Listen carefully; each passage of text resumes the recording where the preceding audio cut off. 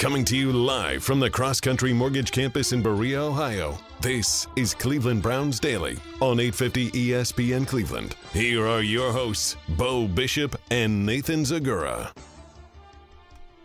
Happy Monday and welcome into Cleveland Browns Daily. Nathan Zagura alongside Gibbe today. Bo Bishop spending some time on the Ponderosa with his pops in town, so he will be back with us tomorrow, so we will certainly miss him today. But Gibbe, I got to tell you, it was real nice to have a weekend to just sit around, watch football or not watch football, depending on what you wanted to do with it, but really to be able to just go out there and kind of do whatever it was while knowing the Browns had already won for the week, getting the job done 29-17 over the Steelers.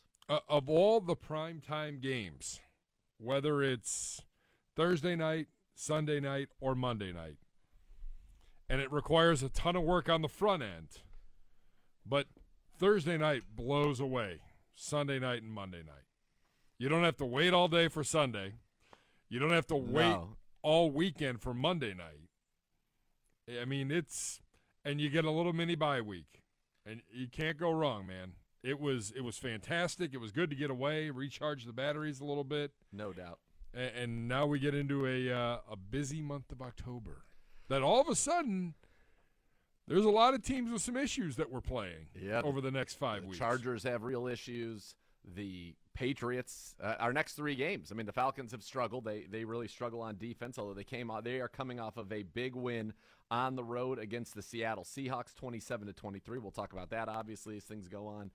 But there are some issues. Before we move on with the rest of the show, I just wanted to take 1 second and say that while we were all loving what was going on in that game, the Browns beating the Steelers 29-17, our linebacker coach and good friend of this program, Jason Tarver, lost his father. His father passed away, and he tweeted this out. He said, "My hero, my dad passed away during the fourth quarter of our team win on Thursday night." He showed this picture of him from playing baseball as a young man. He says, "I'm the kid on the right with the big ears. My dad grew up in Syracuse. He loved the Browns. Jim Brown, Ernie Davis were his heroes. Help us grind and win here in the land." And also said, "Congrats to the Guardians." So thoughts certainly with Browns linebacker coach Jason Tarver and his family after the passing of his father and his hero at the age of 75 years old. So something we definitely want to give a shout out.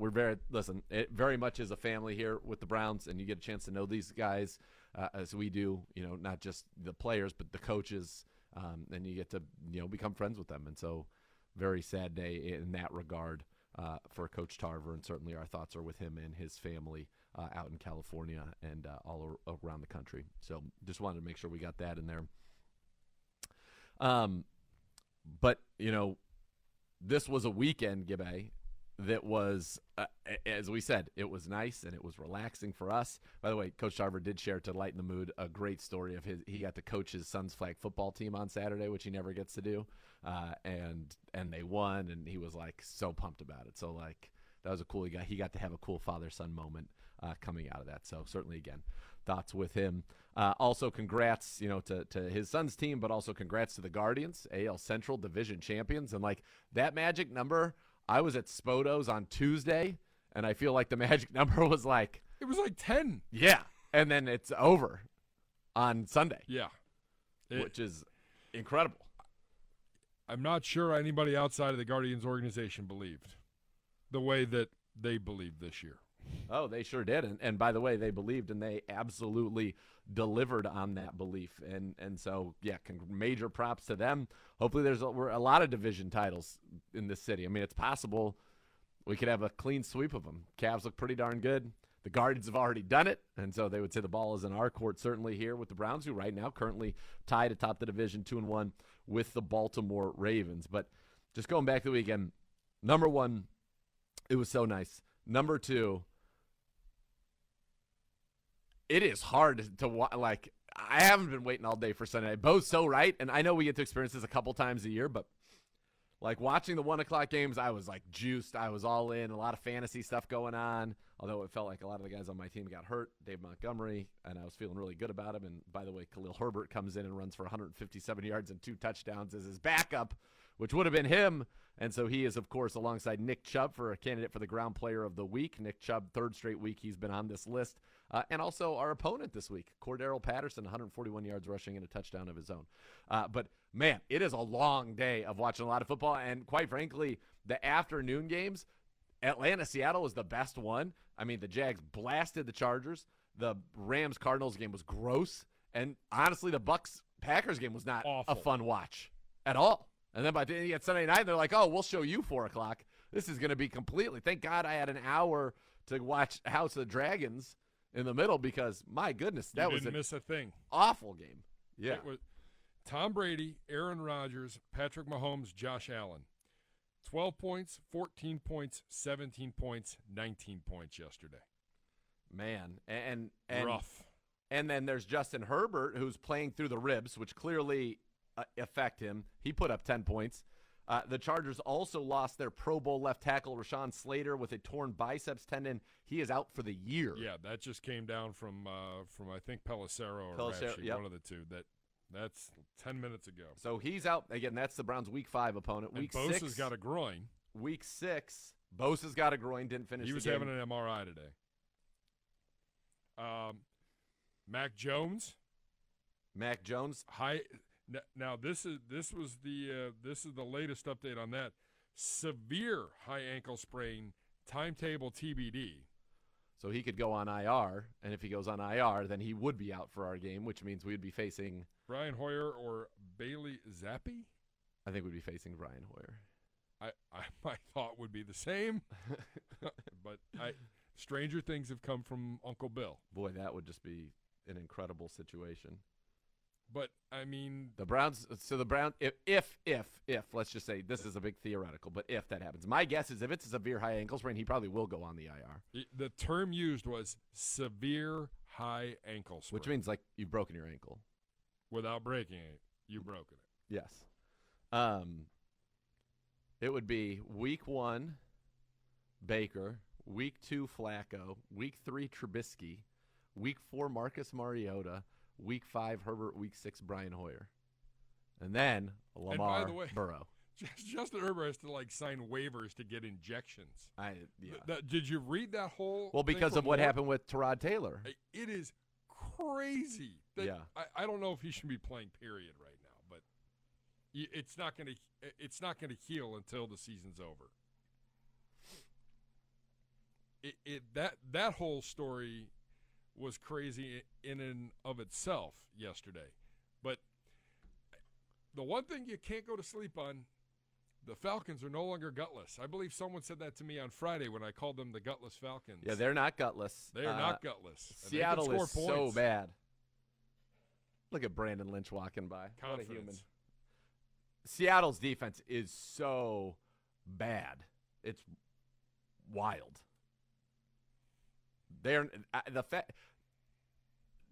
One of the biggest stories in the National Football League has got to be the simple fact that Russell Wilson and this Broncos team look abysmal. I mean, they look abysmal. It's really a stunning situation how bad they look. By the way, I'm just taking a look right now, Gibbe, at the scores. Probably not so great. No. These scores are electric. I mean, I've hit 1, 2, 3, 4. I'm 7 for 7 right now. I hit the first 7 games. Well, and Bo wasn't he taking a bunch of the road teams? We took a bunch together. We had Cincinnati was a big road favorite that we took together. He took Houston, which was looking good, but I took Chicago. Chicago ends up covering that one. He took Kansas City. I took Indianapolis because I said it meant so much to them. We both had Vegas, which was a loss. We both had New Orleans, which was a loss. He had Phil. Oh, I've gone cold now. We both had the Chargers loss. I did have Atlanta. That's a win for me, dog. Tampa, Green Bay. Who won that game? Green Bay by 2. Green Bay by 2 because Tampa Bay couldn't figure out how to do the 2-point conversion. Yeah, and then now, man, I started hot, then I went cold. The play clock was at 20, and it should have been at 25. Well, I started off hot, and then I went cold. So I started off 7-0, and I now sit at 8-7. Really? I lost Vegas. I lost New Orleans. I lost Washington football team, the Chargers. I lost Tampa, Arizona, and the Niners. The Niners should have won that game 100 times over. Hey, Jimmy G, know where the back of the end zone is. Oh, my God. That was unbelievable. That game was so god-awful last night. Waiting all day for Sunday night. Oh, my maybe goodness. you shouldn't. No, it put sweet Miss K right to bed. That's for darn sure. She went right to bed. I stayed up and watched it to the end because it was the Niners. I don't know what's going on with Russell Wilson, but again, if I'm a Denver Bronco fan, I just paid a lot of money to a guy that has not looked well. Oh, there were some boos, brother. Until that final drive, which I went back and watched this morning because I was asleep by the midway through the third quarter. There were some boos. He did not look good. I mean, he's missing wide open guys. Yeah. Terrible. And they went through it. I mean, it was dreadful. He finished 20 of 33 for 184 yards. He was sacked 4 times. Again, they continue to play this Boone character and Melvin Gordon, which is unconscionable to me. But Jimmy G, man, oh, man. Jimmy G missed. He had Samuel wide open on a route in the second quarter I saw that he didn't even look his way. It's wild. It was a wild game of football, but as I said before, it was a wild week 3. Yes. I mean, the Chargers, how many people, and I know that once you saw that Herbert was playing, how many people survivor pools got blown up by the Chargers against the Jags? They lost 18 straight on the road. 18. They snapped that streak. How about the Colts, written off for dead, beat the Chiefs? The Dolphins, are they for real? They beat the Bills. You have a butt punt. Pretty spectacular, by the way. The butt punt was spectacular. It was. The only winless team in the National Football League after 3 weeks. The Raiders. Who would have seen that coming, given the talent that they have? Not me. And you've got, from an undefeated team standpoint, you got 3. Yep. Miami and Philly are both 3-0. Phillies. The Giants play tonight. They're 2-0. Philly is. After watching Tampa Bay and Green Bay yesterday, Philly is awesome. I think Philly's better than both of them so far. Oh, no doubt. No doubt. Jalen Hurts was phenomenal. Devontae Smith was phenomenal. It was, yeah. There were some very interesting games as you went around the league, but it was it's just football's awesome. Is really my big takeaway from the day. Football is awesome. There's no doubt in my mind I prefer offensive football to defensive football. There were some crazy hits around the league in this one.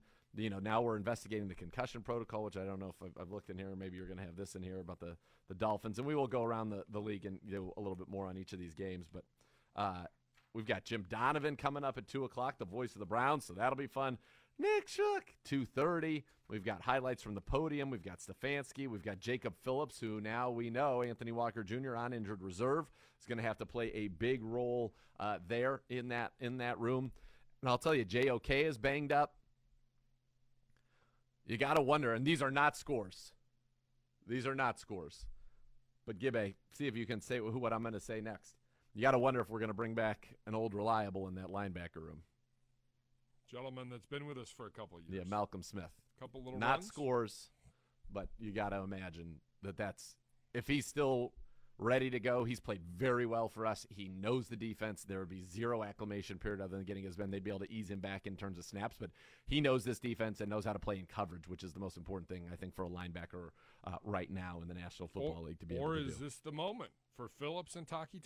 I think it is the moment, but we're talking depth. Yeah. Well, yeah, because after that. You got Fields. Yep. You got Kunashik. You got Dakota Allen's on the practice squad, but the guy who comes in right now and knows all 3 positions and has the trust of this coaching staff is Malcolm Smith. If he's from a leadership standpoint, no doubt, and is good, and knows all the guys in the room. They've all played with him. Phillips has played with him. Taki's played with him. So it makes a lot of sense. Not scores again, but would not surprise me in the least to see that happen if it is able to do, if Browns are able to do so. All right, when we come back, we're going to hear from the head coach of your Cleveland Browns. We're going to give you some updates as well on this football team. It's all coming your way. We're off and running on a Monday edition, Cleveland Browns Daily, right here on 850 ESPN Cleveland.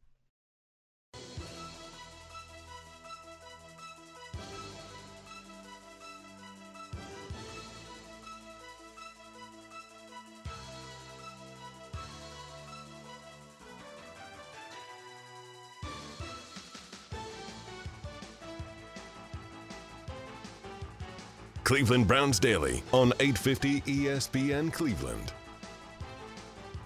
Rumpke Waste and Recycling is a family-owned and operated company. Whether you join them as a customer or as an employee, you'll become a part of the family. Visit rumpke.com to learn more. Back to the podium we go. Head coach of your Cleveland Browns, your 2-1 Cleveland Browns, Kevin Stefanski.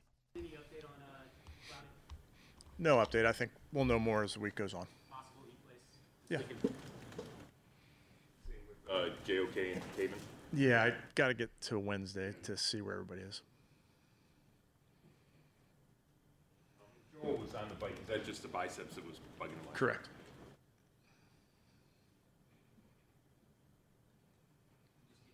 Thoughts on your opponent this week, the Falcons? They seem like they're a team that's scrappy, I would say. Yeah, I think it's a good team.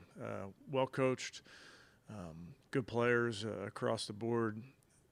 Having watched it this morning and diving into the scheme, I think it's really sound on all three sides of the ball. So it's going to be a big challenge for us.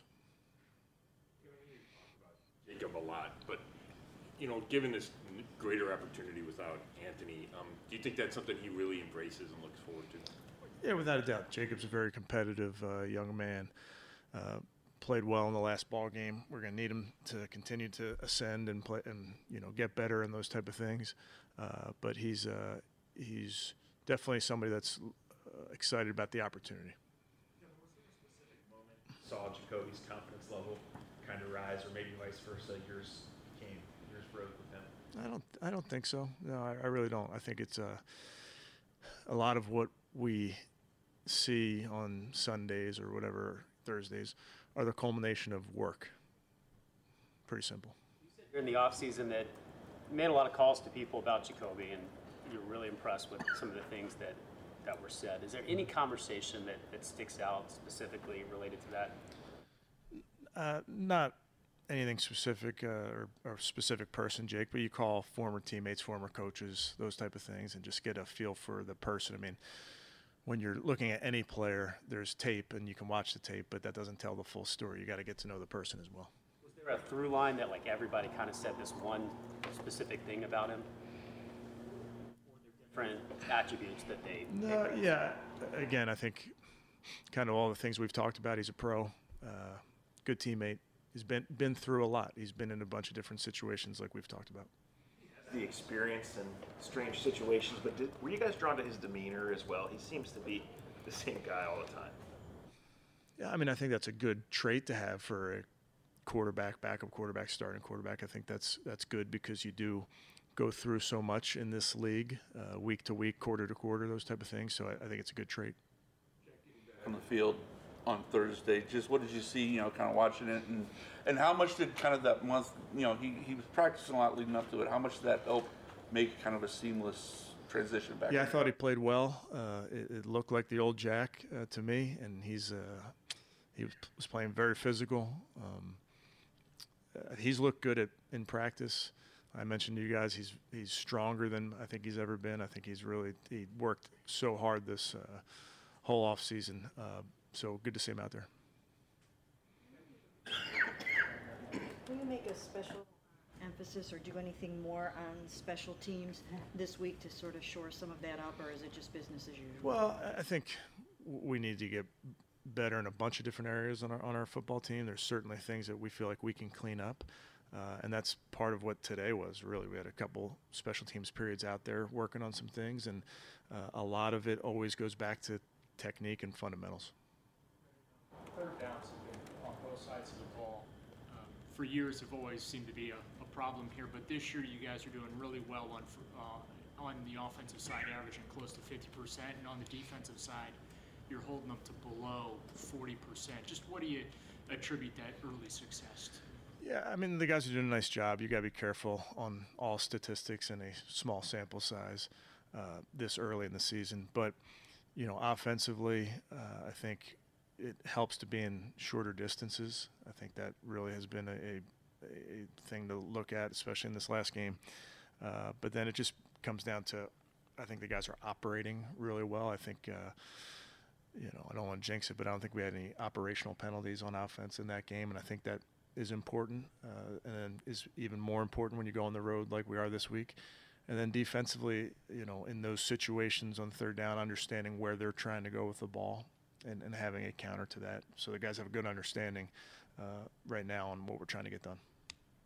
When you have a drive on Thursday night like you did, that one where you ran 10 times on 11 plays, is deciding to run the ball that much, is it kind of feel? Do you go into the drive thinking this is what we're going to do? How do you balance that? Yeah, I think, we've mentioned this before. You go into every game trying to run and throw it. You're trying to just any which way move the ball. When you get into a second half situation when you feel like the run game is starting to get close to breaking, a run here or there, you give the guys an opportunity to do that. Having said that, it opens up opportunities in the pass game. So that's where you talk about that marriage of the run and the pass. It's really, they serve each other. And in the situation you're talking about, Dan, I think the guys were just really coming off the ball. I think that we talked a lot about the physicality of that game.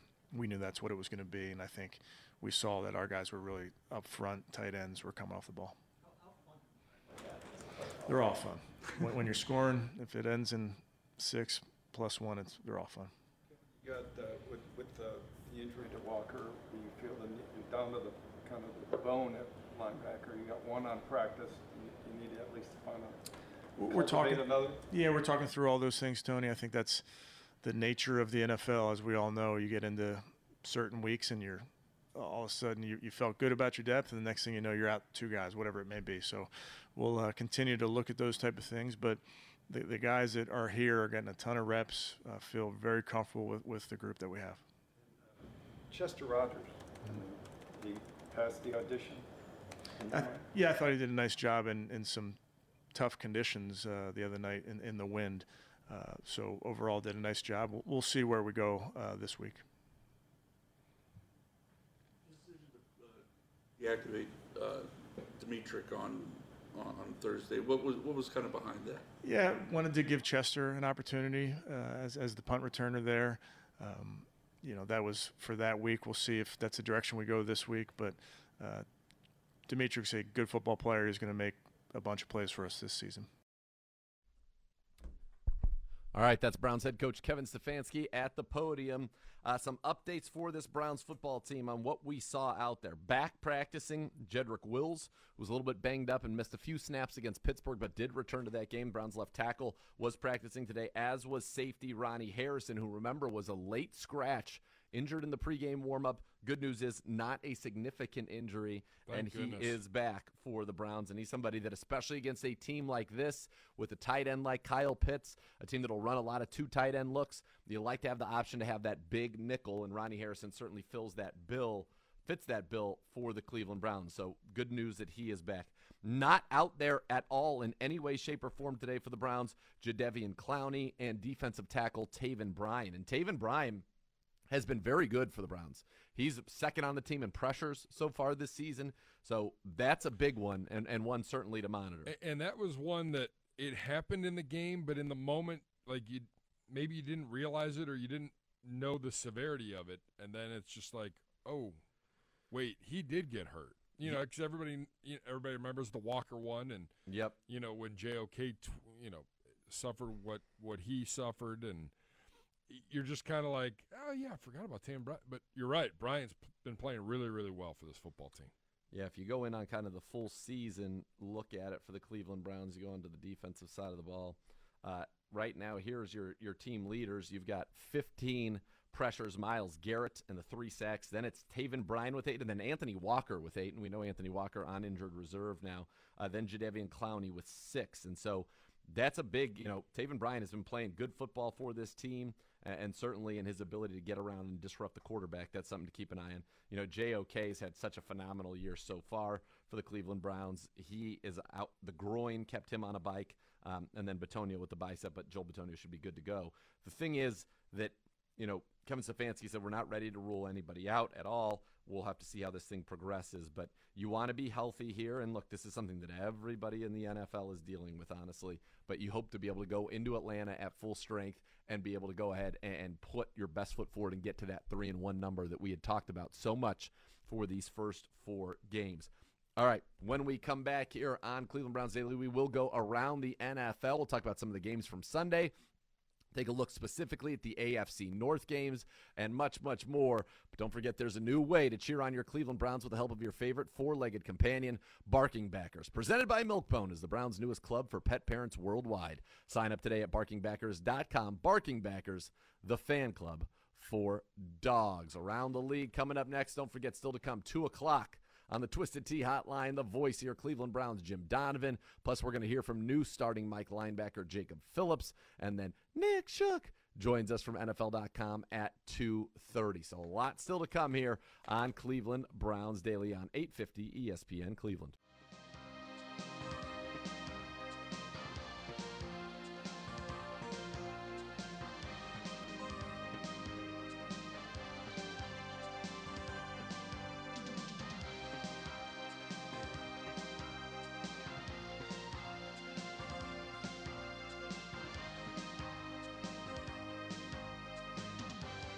Cleveland Browns Daily on 850 ESPN Cleveland.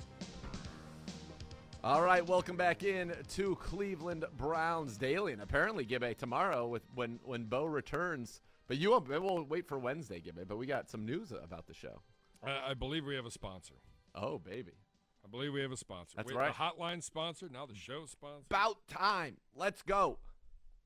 I love it. It's a good thing.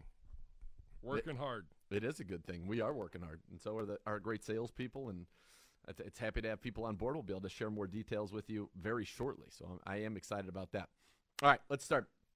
First of all, Gibbe, did you over the weekend take any time to make anything, any meals of food or anything like that the people should know about? No, my fabulous wife booked us a nice little Airbnb in the middle of nowhere. Oh, baby. A little bit south of Toledo and Perrysburg. Okay. So between Toledo and like Bowling Green. Okay.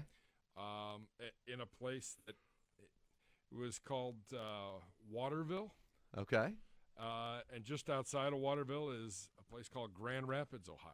So this was a romantic getaway. Well, she got us a little cabin right on the Maumee River. Like literally the backyard was the Maumee River. That's so cool. It was awesome. It was great. They allowed the dogs, so we took the dogs with us.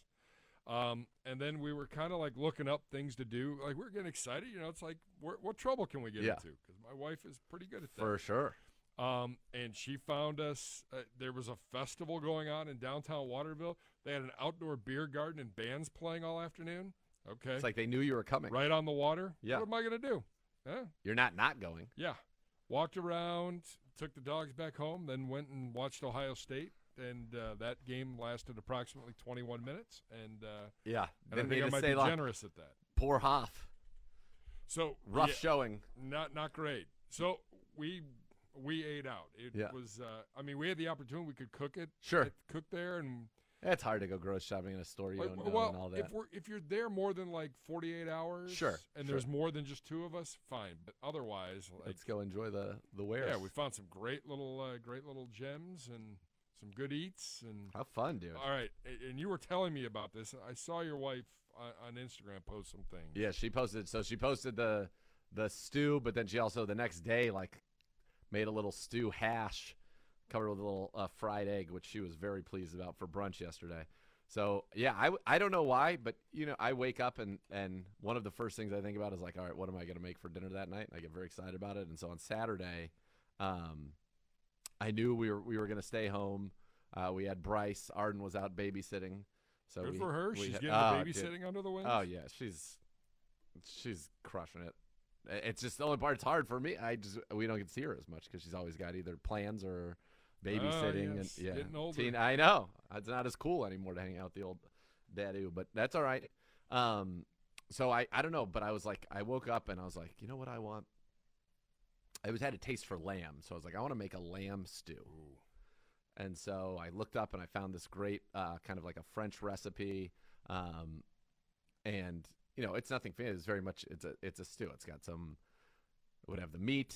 It would have a bunch of garlic, onion, carrots, little celery. That was my own ad right there.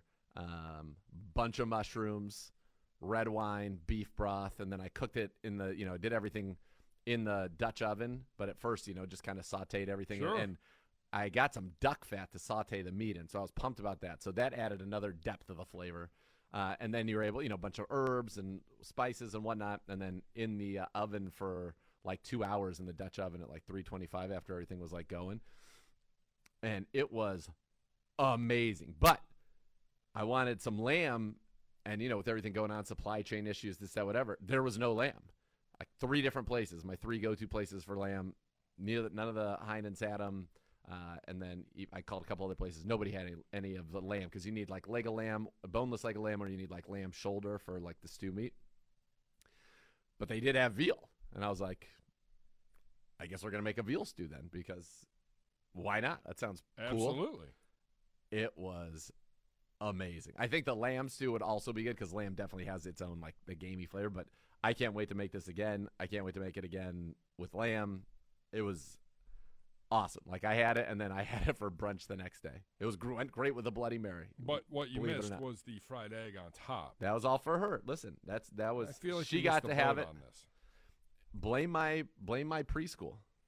I went to this preschool, and they would make me eat a hard-boiled egg every single day, and like they would make me sick. I know, but like a I know fried it's egg, different. I know it's different, but it's just different. like an egg is an egg to me. Like and listen, I tried one. Vince Conti made me at his dad's house try an egg or sandwich, because like, no, you don't get it. This is the best thing ever. It was like, some like, I don't know about that.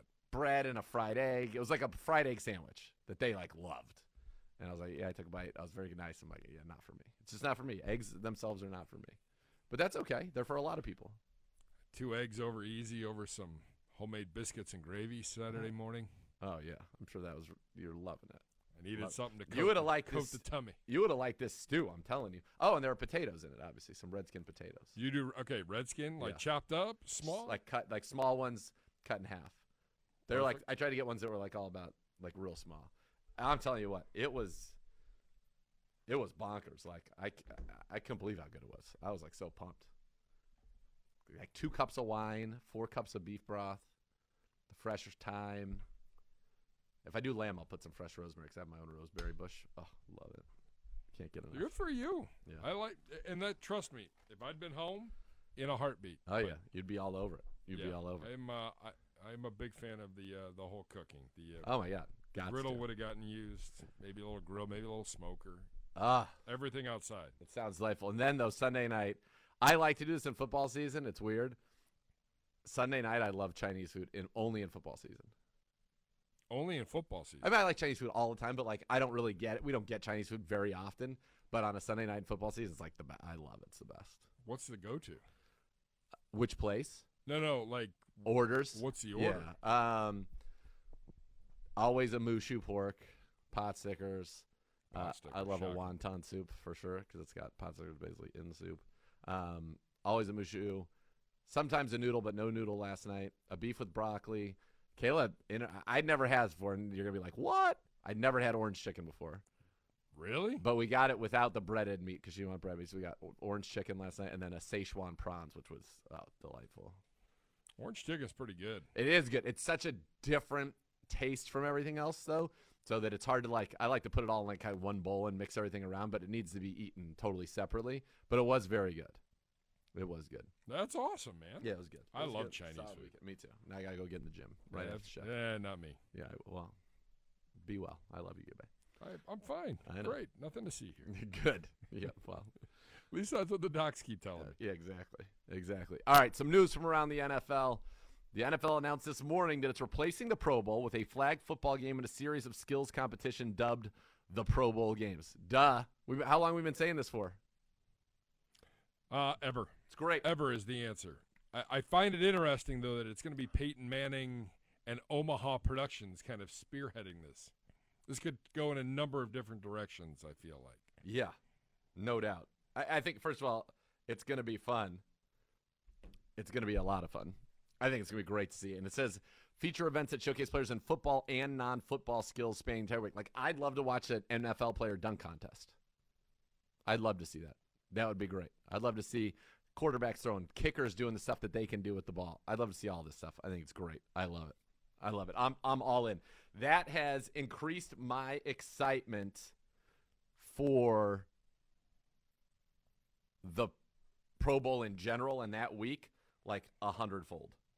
Yeah, well, and now, and I thought Peyton said it best. I read a quote from him this morning in the release, and it was just, you know, it's a great time to honor players, and it's an opportunity for the players and their families to go somewhere and be and you still want to take advantage of that.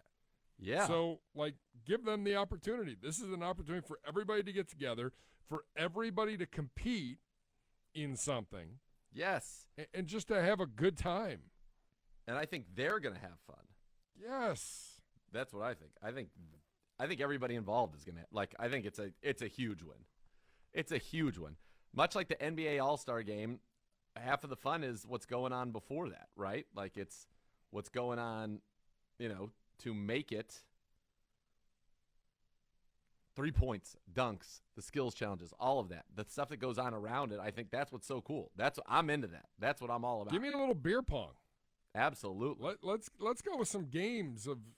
Let's go with some darts. Let's go beer pong. I love it. ESPN Ocho type games. Because you see these people compete, and they will compete, and they're going to love it. Yes. It's going to be so fun. Yeah, I'm all in on that. I think this is a massive win for the NFL. Massive win for the NFL. Yes. All right, let's go through the slate yesterday real quickly because I know we got a lot of stuff to get to here on today's program, but we'll go through yesterday real quickly. Early games, we'll start with, in our division, Baltimore 37-26. Big news, the Mac Jones injury. Lamar Jackson continues to be spectacular. 218 passing, 4 touchdowns, ran for 107 and a touchdown. J.K. Dobbins made his return, 7 carries, 23 yards, 2 catches, 17. Mark Andrews continues to be a force. So Lamar Jackson threw 27 targeted passes yesterday. 13 of them went to Mark Andrews. 8 catches, 89 yards, 2 touchdowns. Not too shabby. No, not too shabby. Good fantasy day if you have them. Yes. On the other side for New England, one thing that's interesting about our matchup potentially with Baltimore, New England ran all over them. 28 carries, 145 yards, 3 touchdowns on the ground. Mac Jones threw for 321, but threw 3 picks before getting injured. Devontae Parker, 5 for 156. But fantasy-wise, Ramondre Stevenson, guy that I was big on as a little bit of a sleeper.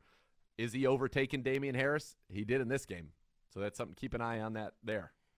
But, I mean, the story now becomes Mac Jones. And how 100%. Long is he out for? It says a while. He's hoping to avoid surgery is the latest. The story that's being continues said. to evolve yes. here, and none of it's positive if you're a New England fan. No. When you say I'm hoping to avoid surgery, it means that surgery could potentially be on the table. And if that's the case, he's obviously out for a while. But this feels like a 4 to 6 week injury. If it is a 1 to 3 week injury, if he misses the next 3 games, then he would miss the game with the Browns. But even so, it would be, my guess would be if he were to play against the Browns, he would be coming back like that week. Yeah. Yep, definitely something to watch here. And Ravens continue to impress. Yep, they do. And it's right now. They could be 3-0. They much like we did. They absolutely let one get away, and they're 2-1.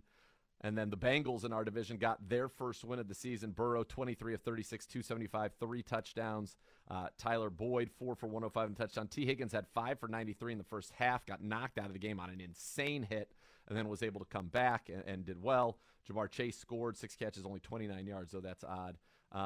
For the Jets. He had a fumble, I think, in the game, too. He did. He lost a fumble. For the Jets, Flacco, 285, 2 picks, no touchdowns after throwing 4 against the Browns the week before that. Tyler Conklin, 8 for 84, the tight end. And then Garrett Wilson had 10 targets, 6 catches, 60 yards. Breece Hall, 6 targets, 11 targets, 6 catches, 53 yards. Breece Hall, when they turn it over to him, that's a guy who I think, we're going to be talking about him in the last 8 games of the season as a fantasy stud. Not yet. Not yet. Not yet. Patience. Put him on your bench. Just leave him there. Leave him there. But I do believe that the time is coming. Yeah. Well, there were two things in the Jets game. Did I see correctly the defensive lineman for the Jets? Yeah, I don't know what was that. Yeah, have we heard anything more about that? No, have not heard anything more. Was it Quinnen Williams? Quinnen Williams and their D-line coach. Yeah. And Quinnen Williams looked like he was like, I'm going to like. And the D-line coach was like, let's go. You want to get it on? Let's go. He did not back down. No, but it was And then crazy. Did Burrow get into it with his QB coach or OC or something? That I didn't see. That I did not see. I thought I saw something about that as I was prepping here today. Yeah. Yeah, that I did not see. I know that he had a very solid game and a solid win. So that's what happened in the AFC North. We can talk about some more stuff around the league as the show goes on. But we'll take a quick break and then hit Kareem Hunt up before we get. I believe actually Jacob Phillips will hear from. Okay, we'll hit Jacob Phillips next. Then 2 o'clock, Jim Donovan, 2:15. Potentially Kareem Hunt, 2:30, Nick Shook. So load it up for you kids here on a Monday. Cleveland Browns Daily, 850 ESPN Cleveland.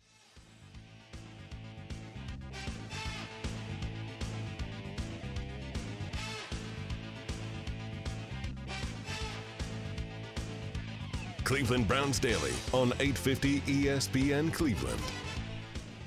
Well, welcome back to Cleveland Browns Daily. Nathan Zagura, Jason Gibbs with you. And with the unfortunate injury to Anthony Walker Jr., it was time for Jacob Phillips to step up, and he did so against the Pittsburgh Steelers, had the team's lone sack, had a big PBU later to force a field goal, and was really all over the field. Well, they're going to need Jacob Phillips to be all over the field a lot going forward, as he is now the starting Mike linebacker for your team, coming off a game in which he led the team in tackles against the Steelers with 7. As I mentioned, he had the sack, a tackle for a loss, a pass defense, and a quarterback hit.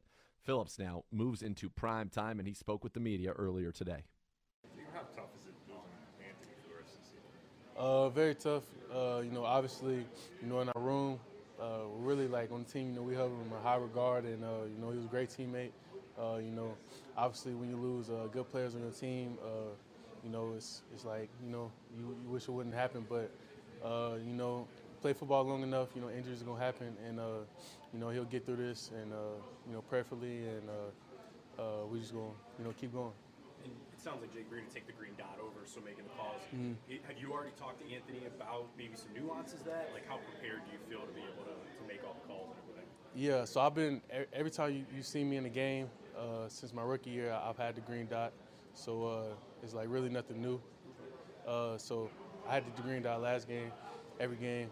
And I've obviously gained different things, how to, I guess, best just do it, efficiently, and it's just a part of it, another task that you add on, but I like it. Is it hard to hear? It was loud. It was loud in the stadium. The fans was yelling this past Thursday night, but you just kind of calm yourself, listen real hard, and then just regurgitate it out. Training camp, you spoke about this being your year, stay healthy, show everybody what you can do. Now there's this opportunity, so you feel everything's going according to, other than the injury, everything's according to what you wanted? Yeah. I've been very blessed and very fortunate, this training camp and the start of the season, just remaining healthy and, just want to keep going, getting better every week. I feel like I've done that, and just keep putting it all together and trying to help my team the best I can. Obviously, the circumstance isn't what you wanted, but how excited are you to get that more playing time that you're going to get from here on out? Very excited. Always, take advantage of every opportunity you get, because you never know when's the day that you may be sit down. But it's gonna be good. I'm gonna have fun with it. I love the game. I love the team. I love everything that we have. So it's gonna be a whole lot of fun. What do you still think you need to, or is there anything you still think you need to prove or show, whether it's your teammates or the league, just about you as a player? Just keep playing. Keep hustling. Keep being there for my teammates. Keep being reliable, and it's gonna all come together. What did you like better, the sack or the tip on the pass protection? Definitely the sack. Being right there and being able to celebrate in front of the fans. You live for those moments. So want plenty more. Obviously, J.O. didn't practice today and didn't finish the game. Are you worried about the depth at that position without possibly 2 of your guys? Nah, not at all. Cause like in our room, you know, we all preach that like, you know, we need everybody. And I feel like everybody, like we got really good coaches, we got really good players. I feel like everybody in there can, you know, step up to the plate, you know, when they called upon. Like in the game, like Tony came in, made a play. Taki moved to nickel wheel, you know, did good. So, like I feel like, you know, we very well coached in our room. You know, everybody gets the same coaching the whole time. You know, we all get reps in practice. So, you know, obviously we're gonna miss them for sure, but you know, I feel like I'm confident in my guys though. Did you think those 2 plays I mentioned were a good example of your range? You blitzed on one and you covered pretty deep on the other. Yeah. You know, I think it's just like a testament to like, you know, like athletically, you know, what I can do. And, you know, just like when you get that confidence, you know, you play loose, play fast, and, you know, you just put it on tape. Do you think this Browns team is surprising some people? I mean, the whole offseason drama thing, you know, a lot of people probably thought the Browns were going to have a rough start, 2-1, should be 3-0. Do you think you're surprising people right now? You know, that would be for y'all to decide. You know, as a player here, you know, we keep our blinders on. You know, we stay focused. You know, all the things we really, you know, take into account is, you know, what's said in the locker room. And, you know, so we trust each other. You know, we're going to fight for each other. We put in the work and the hours in the off-season with each other. And, you know, we just got one goal on Sundays, and that's to win. What are some of the challenges of defending a quarterback like Mariota who likes to move around a lot? Yeah. You know, obviously he's a scrambler. You know, he's an experienced quarterback. You know, he's seen different defenses before. You know, they have an explosive offense. So, you know, it's just going to be, you know, everybody playing sound, everybody, you know, going key to key, you know, in the boot run game, and just, you know, us just doing our job. All right, that's Browns linebacker Jacob Phillips. When we come back, we're kicking off hour number 2 in style. The voice of the Cleveland Browns, Jim Donovan, joins us here. It's Cleveland Browns Daily on ESPN 850 WKNR Cleveland.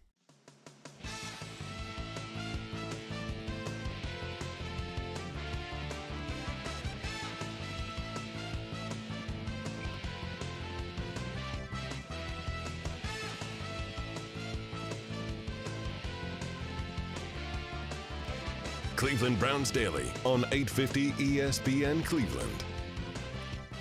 Browns fans, be sure to stop by the free Twisted Tea Tailgate pregame party prior to every home game. Twisted Tea Tailgate is located on the west side of First Energy Stadium and combines the atmosphere of a beer garden with live music and food and drink options. The tailgate opens 4 hours prior to kickoff and is open to fans with a ticket to the game. And with that, we go on to the Twisted Tea hotline and welcome in the voice of your 2-1 Cleveland Browns, Jim Donovan.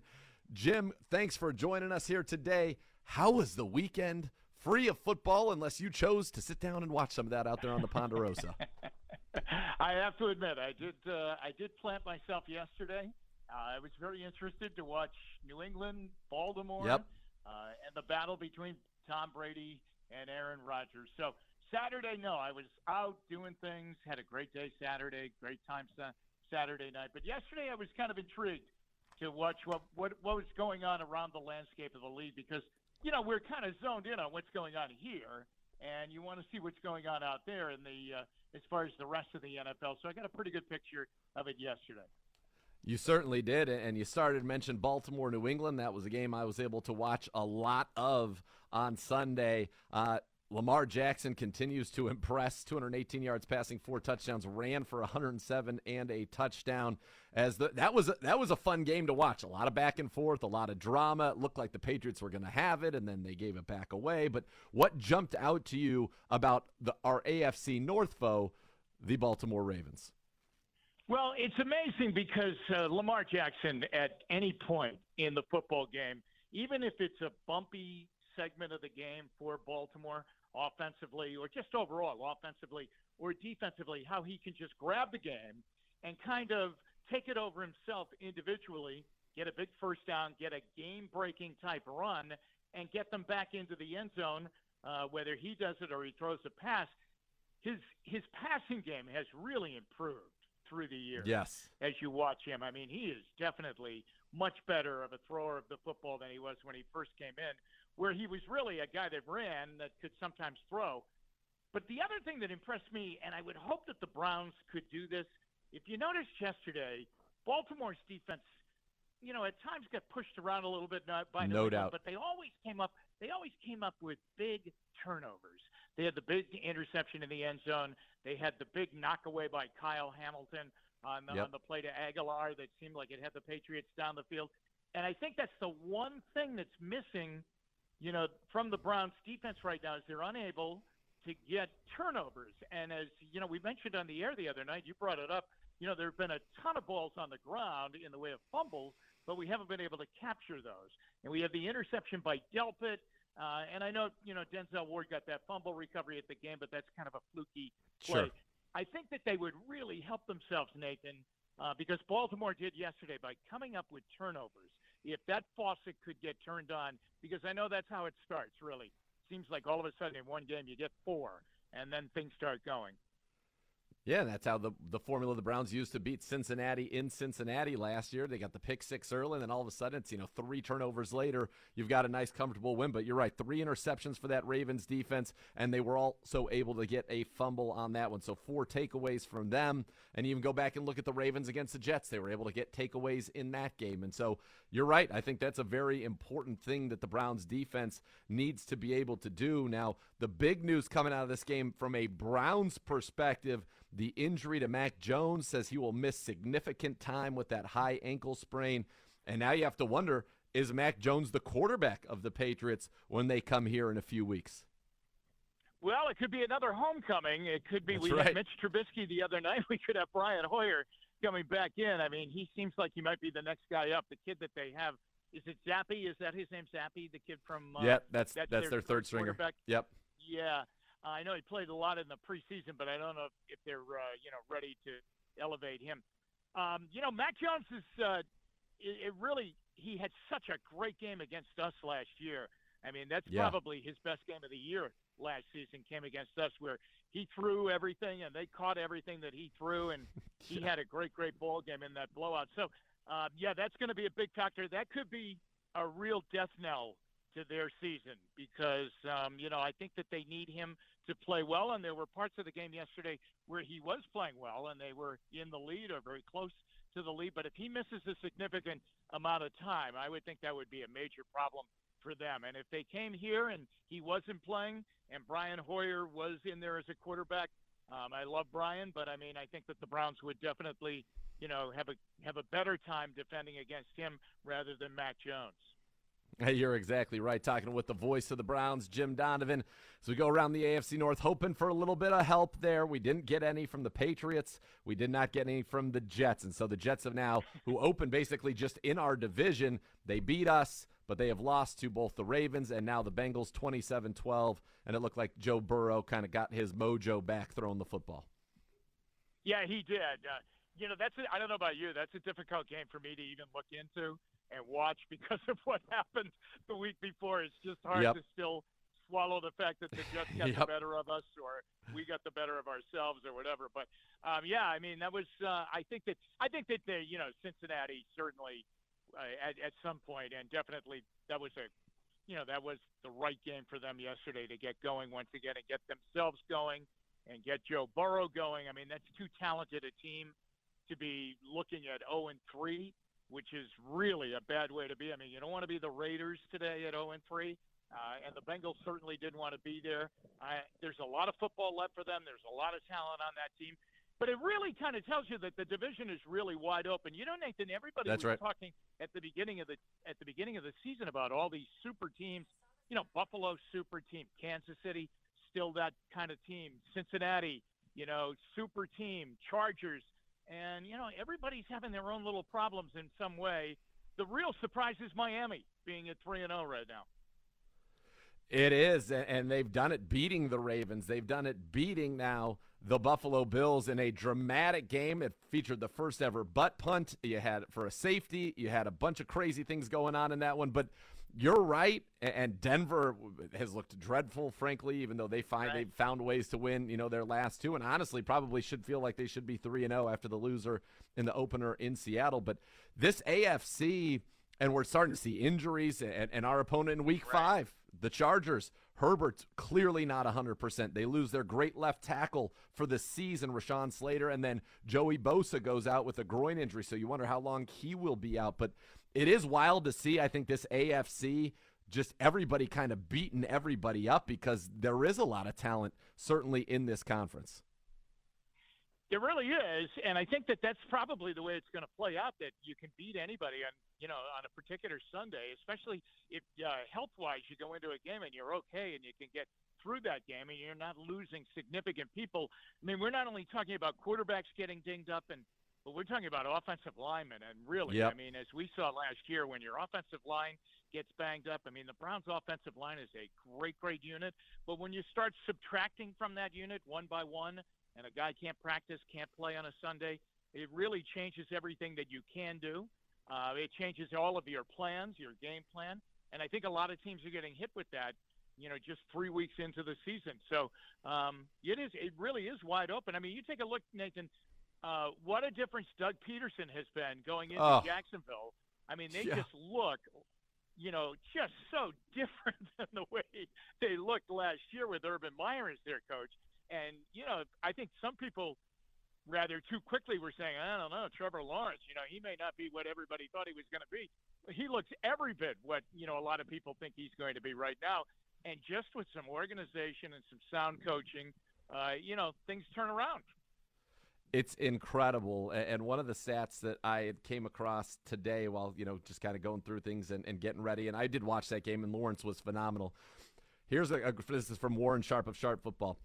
In the wins of more than 21 points by the Jacksonville Jaguars from 2018 to 2021, 65 games, they won by more than 21 points 0 times. In 2022, they've already won twice by more than 21 points. Just a stunning turnaround, and it shows how much coaching matters, and also getting, Trevor Lawrence in a situation that is healthy and positive for him, and they're playing phenomenal football. I mean, that was a beating from the opening bell against the Chargers. Yeah, it really was. And if you go back that one year where they were like 3.5 minutes away from going to the Super Bowl, and they're in Foxborough and they're beating the Patriots. Remember, that was a great defensive Jacksonville team. I mean, that was a team that if they were going to get there, they were going to get there by defense, and they almost did that day. They really had Tom Brady pretty bottled up throughout most of that afternoon until finally, he got loose. And the Patriots squeaked by, but that was not an offensive juggernaut. That was Leonard Fournette. That's right. Great defense. It certainly was. All right, let's go back to Thursday, because it's kind of crazy to think that it was only 8 days ago we had that game against the Jets. It feels to me like it's almost been a week since we played the Steelers, but what did happen Thursday night, First Energy Stadium, 29-17. I thought it was a tremendous environment that night, and the Browns showed a lot of resilience coming off of that collapse to come back and get a huge win over a division rival. Oh, it was. There was some tension, I think, walking into that stadium. I mean, how were they going to react to what had happened, a real collapse in the last minute 55 from the previous Sunday? And they came out, and I thought offensively they were really good all night long. And for a lot of people that said going into the season, you know what, maybe Kevin Stefanski should give up calling plays and just be the head coach and turn it over to Alex Van Pelt. And I don't have any lack of confidence in Alex Van Pelt, but I have to tell you something. Kevin Stefanski is really setting up and putting together and then implementing some tremendous game plans. Their construction of their running game and what they're doing with that running game and getting the most that they can, squeezing everything they can out of those two running backs, it is really something to watch. It's beautiful to watch, really. And Jacoby Brissett's been amazing. I mean, he really has. Whereas we thought we were going to have to put a bib around him and kind of spoon feed him, to get him through these games, waiting for Deshaun Watson. That isn't the case at all. No, and he's made big throw after big throw. He's been brilliant the last 2 weeks. What's kind of surprised you about Jacoby, or what has kind of stood out to you as being like eye-opening about his performances, certainly in the last two home games? Well, not that I watched a lot of him in his previous years in the NFL. I mean, he was a good story. I remember when he came in and he played for Brady when he was suspended in New England. I remember when he beat the Browns in Indianapolis. But I really, didn't follow him a great deal. Sure. I mean, I knew of him. I just think the week-to-week improvement and the fact that he just runs the offense. And I know that Kevin speaks of this, and everybody else that has coached him says that he's really a coach's dream because he just wants to do what you want him to do. And I think that they feel that they have a good offensive game plan each week. All right, go out and run it. And he does, and he runs it very, very well. He doesn't really put the ball in peril at all. When he needs to make a play, he makes a play, a la all those quarterback sneaks, which we couldn't do a year ago because of the physical injuries to Baker Mayfield. But I just think watching him grow into it, I think it's a great marriage right now. I think that this offense, he likes it. He feels comfortable with it. They feel very comfortable with him, and that's been long-standing, going back to the offseason when they wanted to get him in the first place. So I think the thing that impresses me the most is just what a great leader he is. And, he's a big, tough guy out there that can really, when you need it, he can get you the 6 inches of the yard in a critical point in the game. After all, quarterback sneaks are usually a very critical play, believe it or not. Yeah, they're always for conversions. They are always very important. And, he right now is one of the best. Somebody was telling me the other day, I think he is 35 for 36 in his career. And I know we already have, six first downs due to his quarterback sneaks. Heck, he almost ran one in from 11 yards on a quarterback sneak in that game against the Steelers. You mentioned in the afternoon, Brady and Rodgers, which was an interesting game. I don't know. I wouldn't call it an exciting game per se if you like offensive football, but going on at the same time, our opponent this week, the Atlanta Falcons in Seattle, looking for their first win, which they got in a game that actually was fairly dramatic, 27-23. And this is a team that on paper does not look great, but Marcus Mariota can be efficient as a quarterback. Cordero Patterson's running the ball very well, and then you've got two giants in Kyle Pitts and Drake London. So kind of an interesting offense that was on display there in this 27-23 win over Seattle. Yeah, I agree with you. And the thing is, Nathan, I think Arthur Smith is another guy that probably doesn't get enough credit for being a really good offensive mind. I mean, I remember when he came in as the offensive coordinator, and I think the game against the Browns that year in the opener might have been his first game as the offensive coordinator, first regular season game. I wish he didn't have that screen pass on his play sheet down that day, Jim. That's right, 75 yards. You're right. That's right. But I really think that he's like our guy. I mean, I think that they do a great job with the offense. So I think that he probably takes a look at Marcus Mariota, who he had in Tennessee, and says, okay, let's make this work. This is how we're going to do it. Just follow me and what I'm calling and have trust in me, and I'll get you into the right call. And I think that's what they're doing right now. And as you said, they have enough of the components of playmakers out there that they can score some points. So, yeah, this looks like a very, very, tough test, good test for the Browns on Sunday to get to that magic number of 3-1. I know everybody looked at the first 4 games of this season and said, all right, in a perfect world, 4-0, okay, but we didn't get there. But 3-1 would be, the magic number, so we can get there with a road win on Sunday. And but I don't think we can waltz in there and just think, same old Falcons of the last few years. Looks like they're on the rise a bit. They are. It is going to be a tough game, and as we know, the weather going on down in Florida, and we hope everybody stays safe down there. Will make its way up to Atlanta around the time that we go in there on Saturday. So, Jim, knowing that you're the kind of flyer that I am as well, I'm sure you're going to be checking the weather, making sure we're not flying any crazy winds or anything of that nature. Oh, I know, and it's only Monday. I'm going to have to follow the track of this thing the entire week. Yes, hopefully. Look, if we have to have a white knuckler at some point this weekend, I trust them to get us on the ground safely, and then maybe Sunday can be relaxing for us inside of the Mercedes-Benz Dome down there in Atlanta, which would be great. Yeah, wouldn't that be nice? That would be nice, yeah. It would. Jim, thank you so much for the time. Always a pleasure, and getting ready for the Browns and the Falcons. Game 4 of the 2022 season. The great Jim Donovan, our guest here on CBD. Have a great day, Jim. You too, Nathan. Take care. All right, when we come back, we'll hear from one of those running backs that Jim talked about, Kareem Hunt, at the podium. And at 2:30, Nick Shook, NFL.com, joining the program here. As, man, time is flying when we're having fun on this Monday edition of Cleveland Browns Daily on 850 ESPN Cleveland.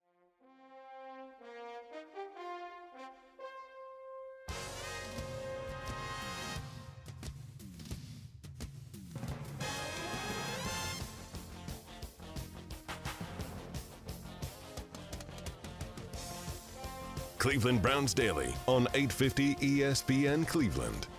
All right, welcome back to Cleveland Browns Daily. Elk and Elk, serious lawyers for serious injuries. Call 1-800-ELK-OHIO for your free case review. Elk and Elk is a proud partner of the Cleveland Browns. Go Browns. All right, let's go back to the podium. Kareem Hunt off to a great start for your Cleveland Browns. He spoke with the media earlier today. Kareem, I know it's not the full bye, but how much can you really recover over the weekend off?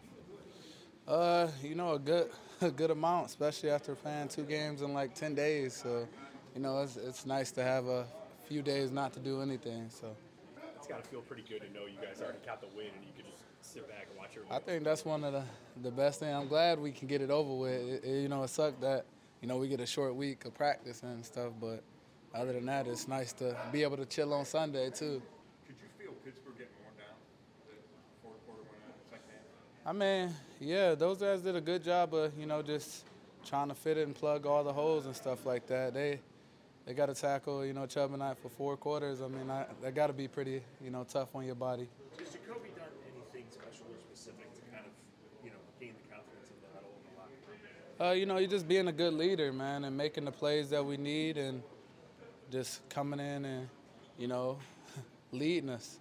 And that's what we need, a guy like that who's going to, make the throws and do his part.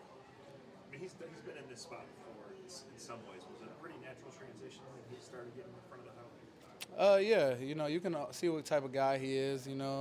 He leads by, going out there and playing hard and, by coaching guys up too. He's been to a lot of different teams and seen a lot of different things too. Some sort of the perfect guy to step in here and kind of try to hold down this fort these 11 games? I mean, I feel like he's a guy who got something to prove too, and he wants to win. And he's a guy who we can just, help take some pressure off him too. What did you think of that flea flicker screen? I think it was a good play, but we should have had more. But it's all good. I was just gonna say when Jacoby pumped his fist after the keeper, it seemed usually you don't see stuff like that out of him. But what did that say? He was fired up, man. I love seeing that when he playing with that fire under him, and it's gonna be hard to beat a guy like that. So you and Nick are both going airborne a lot this season, it seems. Do you guys have some kind of do you have a discussion about that at all, or are you guys kind of trying to outdo each other with any of that? Nah, he took that out my playbook, but it's all good. Nah, I'm just messing with him, though. Nick's a heck of a, tailback. He can do that stuff, too. So, I love to see when he does it. That's, it gets me pumped and excited. You have led the league in rushing before. Nick has it. Leading it. The team is leading the league in team rushing. Are these goals that everyone talks about? I mean, yeah, I guess that's, individual goals for us. But like I said, Nick should have led the league already, I believe. I mean, it was like 2 years ago I feel like he had it. But there was a 200-yard game from Derrick Henry. So, I mean, Nick, he deserves it. He brings it every time he touches the field. And, I like having a guy like that on my team. Getting more carries per game than his career average. That'll help. Yeah, definitely. That'll definitely help. How much of those really long drives that you guys go on, it's become a consistent thing here where you're putting together those 10, 11, 12-play drives. Just how much fun are those as you walking the ball down the field the way you guys do? I mean, it's very fun because that helps us get more swings at the, plate. It helps us put points on the board and keep the, defense fresh and stuff like that. Time of, taking care of the ball, time of possession.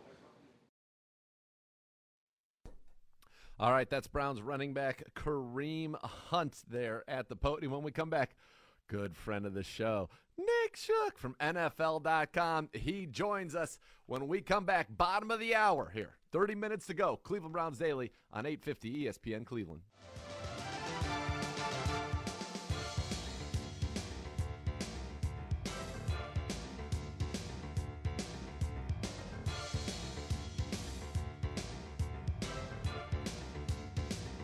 Cleveland Browns Daily on 850 ESPN Cleveland.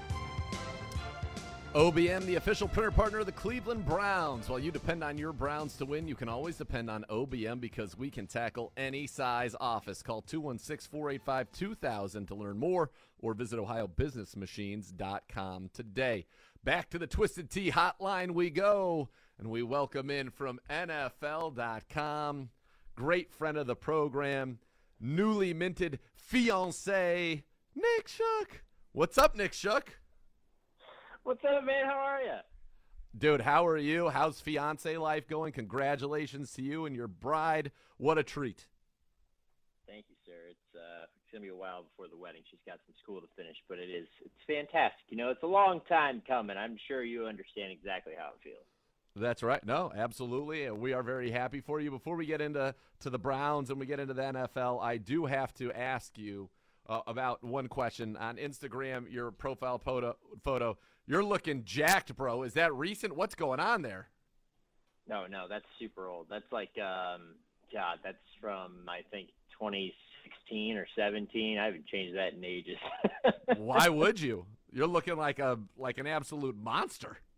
In your Cleveland Guardians gear now? Yeah. My dad told me to take he was taking a picture of me when I was visiting home from L.A., and he said, flex. And I said, okay. You know, when your dad tells you to flex, you flex. Yeah.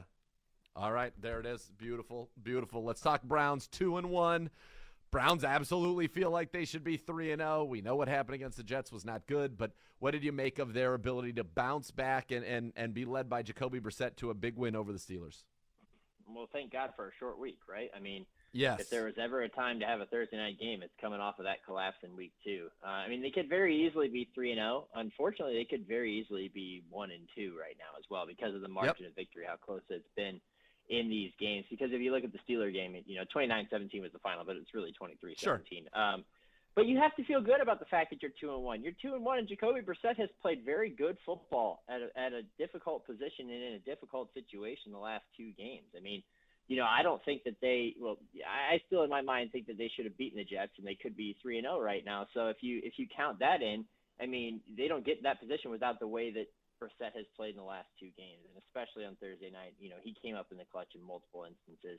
There was the handful of sneaks he had on 4th and 1. The last one I thought was fantastic, where he slid over a gap because he knew that they were going to be filling the A gap. That was just a savvy veteran move. And the other point really is the execution of well-timed play calling. That 3rd and 1 throw to Amari Cooper over the middle. A great call by Kevin Stefanski and a great job of Brissett executing it to perfection. The only thing he could have done better on that play was lead the ball a little bit in front of Amari Cooper, because if he did that, it probably would have been a touchdown. But it still paid off. So you have to feel really good about the way he's handled this situation.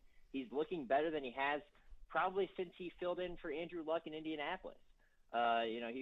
He's exactly what you expected or what you hoped for when you signed him in the offseason. So you have to be really happy about that. You also have to be very happy about the way the offensive line and the ground game has been working. They have been able to control every game they've been into this point because of the rushing attack, whether it's been Nick Chubb leading the way, Kareem Hunt sprinkled in. It's a powerful attack. It's built with that offensive line, that Bill Callahan offensive line that has blocked really well. Even with guys missing at tackle, they've still played really well to this point. So you have to be encouraged by what you've seen from your offense. You've gotten 30 points in week 2. You got 26 in week 1. You got 29 in week 3. Those are winning totals, and that is not what we expected, I think, from this team going into the season. So you have to feel good about it. Now, you and I both know the gauntlet starts in about a week. You get past Atlanta, and you got quite a tough schedule ahead. But again, this is a team that's built to be able to control the game and stay in those games as long as they avoid the back-breaking mistakes, which they have really not committed to this point. So you have to be excited. Yeah, and right now we're kind of looking at a situation where the Chargers, we saw they just lost Rashawn Slater, Justin Herbert's banged up, Bosa's banged up. That we don't know if the Patriots are going to have Mac Jones by the time they get here. So an ever-evolving NFL landscape, but also true for the Browns, who lose Anthony Walker and what I think was a big, big loss there. But I want to go back to something you talked about with this Browns offense. Jacoby's doing a great job, but What's your assessment of just kind of the scheme and the play calling right now of Kevin Stefanski? Because from where I sit, I feel like he's on a little bit of a heater right now. Yeah, he's definitely on a heater. The involvement of Amari Cooper in the last 2 weeks has been a great example of that. Amari was kind of a non-factor in week 1. They were able to win that game, but you wondered, when is he going to get involved? And he's been a huge part of the offense the last 2 weeks. They've schemed him open. They schemed him open on touchdown passes that he caught in the last couple of games, and he's become a very productive and important part of this offense. You know that you don't have the highest ceiling with Jacoby in the way that he, just is physically gifted as a quarterback. Sure. But they've maximized that because of the way that they've taken advantage of Amari Cooper's skills, especially down distance situations. The other thing I really loved is the role that David Njoku has played. He was a huge part of that win on Thursday night. I kept waiting for the Steelers to go into halftime and adjust and slide Minkah down and try and pick off one of those passes. And Minkah was a non-factor. And I think a lot of that is credit to both Jacoby being able to identify where he is before the snap and also Kevin Stefanski scheming him out of the game, avoiding going to wherever Minkah was and trusting that his veteran quarterback would be able to execute. So I really love that. The ground game is what you expect. I've also loved, sprinkling in a little bit of, Anthony Schwartz around the edge every once in a while, trying to get him involved as much as possible, considering the fact that he's still inexperienced as a receiver. So, this is not the most talented offense, at least at receiver, but you have really taken advantage of the weapons that you have. Of course, that starts with Nick Chubb. And he's definitely been on a heater, I think, in the last 2 weeks.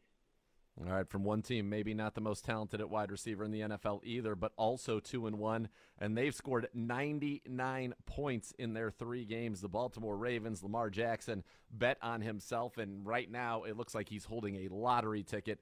He's been sensational. What do you make of this Ravens team, and is this sustainable, what we're seeing right now with Lamar? I think, yes, I do. And the reason is, Greg Roman, you want to talk about somebody who's been on a heater. Greg Roman's been on a heater as an offensive coordinator because we know the narrative has been surrounding the Ravens the last couple of years. They're predictable. They're a great running team, but they can't throw the football. Well, they're throwing the football, my friend. They're putting it all over the field. Lamar Jackson throwing from the pocket really effectively and showing off that arm. Now, is he perfect when it comes to accuracy? No. He misses some throws. He makes a mistake here and there. But more often than not, he has been very good from the pocket and also extending the play, which we always expected from him. The other important part of that offense is the development of the receivers. Devin Duvernay had a heck of a day yesterday against the Patriots, and Rashad Bateman is starting to live up to the hype that we all heard about going into last season. So those two guys have stepped up. You know what you get out of Mark Andrews, who's an elite tight end, and you combine all of that with Lamar's ability and then the ground game kind of getting going. I'm sure you're on the same page with me here. One guy I really love in their backfield is Justice Hill. Man, he's a smaller back, but he is explosive. They don't run him a lot. But when they do, man, I love watching them run the football. So you combine him with Dobbins, who's just making his way back from his own injury that he suffered last year. Nice little 1-2 punch and the running element of Lamar. They got a lot of different ways they can go about attacking an opposing defense, and they're going to continue to put up points. The only question is can they avoid the mistakes that they've made that have allowed the other teams to stay in games? Miami was capitalizing in week 2, and they came back and won that game. New England had multiple chances to take the lead in that game yesterday and just didn't execute. So I think that a lot of their games are going to be close, but they are going to put up a lot of points. We'll see if their defense can follow suit. Yeah, it does feel like that. If there is an Achilles heel right now, it is that defense. And New England really could run the ball all over them. So through a Browns lens, you feel pretty positive about that aspect. The Bengals finally got their first win yesterday as we stay here in the AFC North, and a team that was just too talented to stay down for long. But something just still doesn't quite look right with them to me. What about you? It starts with their offensive line. We talked about the sacks in the first couple of weeks in the season this year. I think he was sacked 13 or 15 times. 15 times dating back to the playoffs last year. And I think it was their last 4 games or something like that. That was the thing that they supposedly upgraded in the offseason. They went and got La'el Collins at right tackle. They addressed the interior. Everything was fine. And then they ended up playing a rookie at left guard to start the season, and he's been exposed in the first 2 games. And I haven't been able to go back and watch yesterday's game yet, but I can tell you from the first 2 games that I saw from them, La'el Collins has not lived up to the advertising. He got absolutely owned by his former teammate Micah Parsons in week 2, who also dominated Jonah Williams off the edge because Parsons is just a menace. But that's got to get together. You got to protect him efficiently and effectively, consistently enough to allow that offense to really thrive. You give credit to Joe Burrow for trying to make the most of the situation. He had a terrible start to the season against Pittsburgh in week 1. He was a little bit better against Dallas, and they finally get the win yesterday. So I think they get back on track over time. It's just that it's not as easy as you expect. And we also know that what happens to teams that lose the Super Bowl? They tend to have a little bit of a slump in the following season. A lot of them don't even make the playoffs. It's going to be a tough road back to the playoffs for the Bengals, not just because they're 1-2 after 3 games, but because the AFC is loaded. And I think they're going to run into a couple of really tough teams in Baltimore and, surprisingly, Cleveland. Now, when they play the Browns still got to get that defense in order. I know they got it in order in the second half against Pittsburgh, but that's not quite the litmus test that you want to measure yourself up against a true contender. So that's going to be a work in progress. But if the Browns can control the game on the ground as they've done in their first 3 games, now granted, that's Week 8. We're talking about Halloween. That's a little bit of ways away. Then they're going to have a shot in that game, I think. So interesting to see where the Bengals go from here. Rough start. If they can get that offensive line figured out as they were supposed to, then I think they'll be back to where they were. But man, nothing is guaranteed in this league. You know, that's what makes my job so difficult. Is I'm picking games every week, and people love to come at me on Twitter and be like, "Hey, you screwed this pickup. Oh, you had the Chiefs beating the Colts. You had the Chargers beating the Jags. What'd you do? You screwed up." It's like, well, this league's pretty unpredictable. Just when you think you know a little bit, suddenly you realize you don't know anything at all. So Week 8 is a long way from now. Hopefully the Browns can stay healthy and give a good shot against the Bengals. Yeah, it is a long season, and yes, it is an unpredictable league, that's for sure. All right, final team here in the AFC North, the Steelers at 1-2. It just looks to me like at some point they've got to make a change at quarterback. Will that be the answer? I don't know, because their schedule right now, Nick, is about to get brutal. You talked about the gauntlet the Browns have starting Week 5. The Steelers are in the midst of it right now. Yeah, well, first off, Z, let me tell you this. For a city that is home to fans, that in which a team known as the Pittsburgh Pirates also exists, I am stunned by how many Steeler fans, at least online, are already throwing in the towel this year. Because, like, you guys know what bad organization looks like in your baseball team, and yet the Steelers, which are the opposite of that, have been the opposite of that for so long. You're already going to give up just because you're 1-2 after 3 weeks, and I saw somebody tweet, I think it was one of the radio guys out in Pittsburgh, say, if they lose to the Jets, they're guaranteed a losing season. And then, is that because the schedule gets really tough? Yeah, Buffalo, Tampa, Miami, Philadelphia, bye week, then you get New Orleans, who I'm not so certain about, and then the Bengals. You could lose all of those games if you don't beat the Jets. You could be staring at a bad situation. But, guys, let's not, declare the end of the world already. There's still so much of the season left, and you're the Steelers. What I also have come to realize is that Steelers fans have a little bit of entitlement with them. One of my good friends, Sean Berry, works down in Tampa at Fox 13. He's a lifelong Steeler fan, and he's convinced that it's time to go to Kenny Pickett, and Kenny Pickett's going to work out no matter what. And I think Kenny Pickett could be good. I liked what I saw from him in the preseason, but the problems with them start up front. Their offensive line is not blocking well enough to run the football effectively, and they ran it pretty effectively against the Browns on Thursday night in the first half of that game. And then just went away from it. And so it's inconsistency up front. It's a low ceiling with Mitch Trubisky, but I don't know if you put Pickett in there and that ceiling suddenly gets higher. Is he maybe a better quarterback? Yeah, but if you can't protect him, a rookie in an NFL regular season environment, you're not really going to get much better results from that. So they're definitely looking at a tough spot, but I don't think it's time to necessarily just say that the season's a wash. They're going to have to win in Week 4. They're going to have to find a way to be competitive in that next month, which is a legitimate gauntlet. Those are all Super Bowl contenders from how we stand right now. And I think it's a little bit early to throw Pickett in there unless you're already throwing in the towel. I still think it's the bye week. You put him in against New Orleans, Week 10, and you ride out the season from there, especially if you lose 4 of your next 5 and you're looking at, 2-6 going into the bye week. Then you make the change. Sure. But for now, I think you keep riding with it. You try to get a win, get back to 2-2, and see what happens from there. All right, I'm going to give you 4 10-second clips of things that I saw yesterday that I would like you to rank in whatever order you want. You rank them from like what you thought was either the craziest or most awesome, whatever lens Nick Shook wants to look at these 4 things that happened yesterday. Number 1, the butt punt. Number 2, Jimmy Garoppolo runs out of the back of the end zone. Number 3, Ken Dorsey's reaction to the final offensive play between the Buffalo Bills and the Miami Dolphins. And then one that is actually more stupefying perhaps than any of the others. Vita Vea drops in coverage, hits a zone drop, closes on a ball carrier, 350 pounds, crushes him in the back, and forces a fumble as a defensive tackle.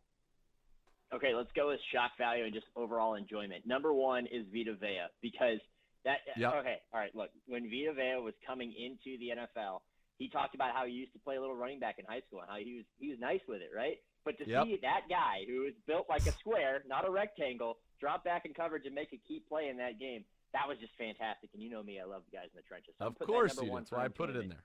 Okay. Number 2 for enjoyment is the butt punt, because I think we finally have something that overtakes the butt fumble. Indeed. And the moment in which it happened was huge, absolutely massive. It's a 4-point difference. It's cut down to 2, and Buffalo has a chance to go down and potentially win the game. Obviously, they don't, which leads us to number 3, Ken Dorsey's reaction. Enjoyment because it was appropriate for what had happened. This is a team that was putting up a ton of points. Nobody could stop them. You know, I do a little Twitch streaming on the side, and I'm talking with some of the viewers, and I'm saying, hey, what do you got, Buffalo, Miami this weekend? Buffalo by 2 touchdowns. No one can stop them. I picked Miami as one of my underdogs this week. I was stunned by the fact that everybody believed that they were untouchable, and I think that's exactly how Ken Dorsey should have reacted. And number 4, Jimmy Garoppolo stepping out of the back of the end zone. Still very, very fun to watch. You know, I enjoyed it a lot, but it still doesn't hold a candle to Dan Orlovsky running out of the back of the end zone. However, he does get some company in that he's not the only quarterback to do that now. Kind of a bummer, and really captured what that game was last night, which was a bit of a clunker. Yeah, Dan Orlovsky really celebrated that. He was just leaning all into this absolves me. And I believe we had, Gibbe, correct me if I'm wrong, and Shook, it may have been in the Shook era. Didn't Cody Kessler in a preseason game, I want to say in Green Bay, he did it as well. Didn't get nearly the attention that the 2 other instances obviously got with Orlovsky and Jimmy Garoppolo. Well, that was good there, Nick Shook. That was good. I'll leave you with this one. Just give us 2 sentences or 2 seconds here. What you think about the Falcons, and should the Browns be able to go down to Atlanta and get the job done? Yeah, I think the Browns can go down there and get the job done. They control it with the ground game again, and they force Marcus Mariota to make a couple of mistakes. They're going to have a tough task defending Drake London and Kyle Pitts, but I think they're up to it. And I think, again, they'll control it by controlling time of possession, limiting mistakes, and come out of there with a 3-1 record. And there it is. Nick Shook. Always a pleasure, brother. Thanks for stopping by. Thanks, guys. All right, the great Nick Shook there joined us via the Twisted Tea Hotline. Still so much more to come when we return here on Cleveland Browns Daily on 850 ESPN Cleveland.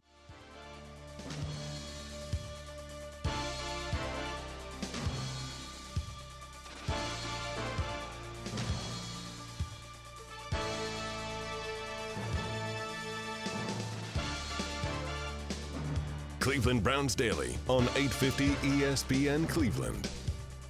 Browns fans can win big with the digital scratch-off game brought to you by the Ohio Lottery on clevelandbrowns.com and Browns social channels. Fans can play once per day throughout the regular season by digitally scratching off a virtual card for chances to win great prizes like Team Shop gift cards and tickets to future games. For more information, log on to clevelandbrowns.com. That sounds like a lot of fun. I'm in. Yeah, are we allowed to be in? No, probably not. Probably not. Sad. Probably not. I would be in, though. Sounds fun. I would be in. All right, we got one more score, and you got a little news from the Tampa Bay. Yeah, this is from Rick Stroud, one of the beat guys down there. The Bucs working with the NFL to make contingency plans to possibly move Sunday night's game against the Chiefs and or make arrangements to practice in another city Wednesday and Thursday should Hurricane Ian make landfall near Tampa. Something to watch. They are the Sunday night game. It is going to be a really good game. And this hurricane, who knows what's going to happen. It's early in the week. It's only Monday, and a lot can change over the next 24 to 48 hours. But all indications are this is going to come up and might even impact us a little bit come Sunday or Saturday getting into Atlanta at least. So, jinx that by telling Donovan that. I hope. I was trying to reverse jinx it. It was not working, I don't feel like. No, it was going to be not with him. He clearly had thought about it before because his reaction said, oh, boy, doesn't want any part of that. Listen, I don't either. All right, we got one score here to round out the week. The Giants at the Cowboys, Gibbe. The 2-0 Giants battling the 1-1 Dallas Cowboys with Cooper a new Rush. Fresh quarterback. I don't know. I'm going to take the G-men here. I think that they get to 3-0, and Brian Daboll pulls off one of the most shocking starts in the league in 2022. You got nothing to lose. Pull out all the stops. Yeah. Because they're not banking on you. No, go for it. Enjoy yourselves. Want to thank Nick Shook and Jim Donovan for being with us here today, as well as our great all the players that joined the program. Connor Lawrence. Connor Lawrence. Connor taking care of that. Just getting it done. Way to go. Esteban. Bravo. For the great Gibbe. Nathan Zgura, Bo will be back tomorrow. The next level is next. Thanks for listening to Cleveland Browns Daily on 850 ESPN Cleveland. You've been listening to Cleveland Browns Daily, a production of the Cleveland Browns and ESPN 850 WKNR.